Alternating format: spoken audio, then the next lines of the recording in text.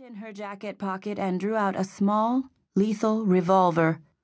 The lovers stared at it in astonishment and in silence. Coolly, she aimed and fired. A puff of confetti burst out. Ariel! Dr. Amanda Lane Jameson, better known as Ariel Kirkwood, turned to her harassed director as the couple in bed and members of the television crew dissolved into laughter. "Sorry, Neil. I couldn't help myself. Amanda's always the victim," she said dramatically while her eyes danced. "Just think what it might do for the ratings if she lost her cool just once and murdered someone." "Look, Ariel." "Or even just seriously injured them," she went on rapidly. "And who," she continued, flinging her hand toward the bed, "deserves it more than her spineless husband and scheming sister?" At the hoots and applause of the crew, Ariel took a bow, then reluctantly turned over her weapon to her director when he held out his hand.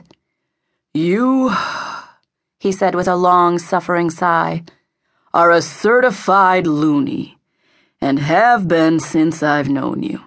"I appreciate that, Neil." "This time the tape's going to be running," he warned, and tried not to grin. "Let's see if we can shoot this scene before lunch." Agreeably, Ariel went down to the first floor of the set. She stood patiently while her hair and makeup were touched up. Amanda was always perfection. Organized, meticulous, calm. All the things Ariel herself wasn't. She'd played the character for just over 5 years on the popular daytime soap opera, Our Lives, Our Loves. In those 5 years, Amanda had graduated with honors from college, had earned her degree in psychiatric medicine, and had gone on to become a respected therapist. Her recent marriage to Cameron Jameson appeared to be made in heaven. But, of course, he was a weak opportunist who'd married her for her money and social position while lusting after her sister, and half the female population of the fictional town of Traders Bend. Amanda was about to be confronted with the truth. The storyline had been leading up to this revelation for 6 weeks, and the letters from viewers had poured in. Both they and Ariel thought it was about time Amanda found out about her louse of a husband. Ariel liked Amanda, respected her integrity and poise. When the cameras rolled, Ariel was Amanda. While in her personal life she would much prefer a day at an amusement park to an evening at the ballet, she understood all the nuances of the woman she portrayed. When this scene was aired, viewers would see a neat, slender woman with pale blonde hair sleeked back into a sophisticated knot.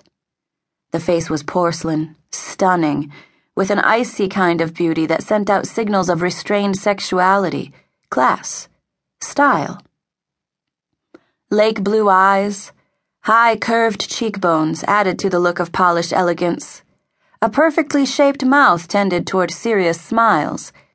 Finely arched brows that were shades darker than the delicate blonde of her hair accented luxurious lashes. A flawless beauty, perfectly composed. That was Amanda. Ariel waited for her cue and wondered vaguely if she'd turned off her coffee pot that morning. They ran through the scene again, from cue to cut, then a second time when it was discovered that Vicky's strapless bathing suit could be seen when she shifted in bed. Then came reaction shots. The camera zoomed in close on Amanda's pale, shocked face, and held for several long, dramatic seconds. "Lunch!" Response was immediate. The lovers bounded out of either side of the bed. In his bathing trunks, J.T. Brown, Ariel's on-screen husband, took her by the shoulders and gave her a long, hard kiss. "Look, sweetie," he began, staying in character. "I'll explain about all this later. Trust me, I gotta call my agent." "Wimp!" Ariel called after him with a very un-Amanda-like grin before she hooked her arm through that of Stella Powell, her series sister. "Pull something over that suit, Stella. I can't face the commissary food today." Stella tossed back her tousled mass of auburn hair. "You buying?" "Always sponging off your sister," Ariel mumbled. "Okay, I'll spring, but hurry up, I'm starving."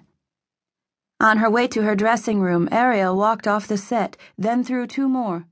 The 5th floor of Dr.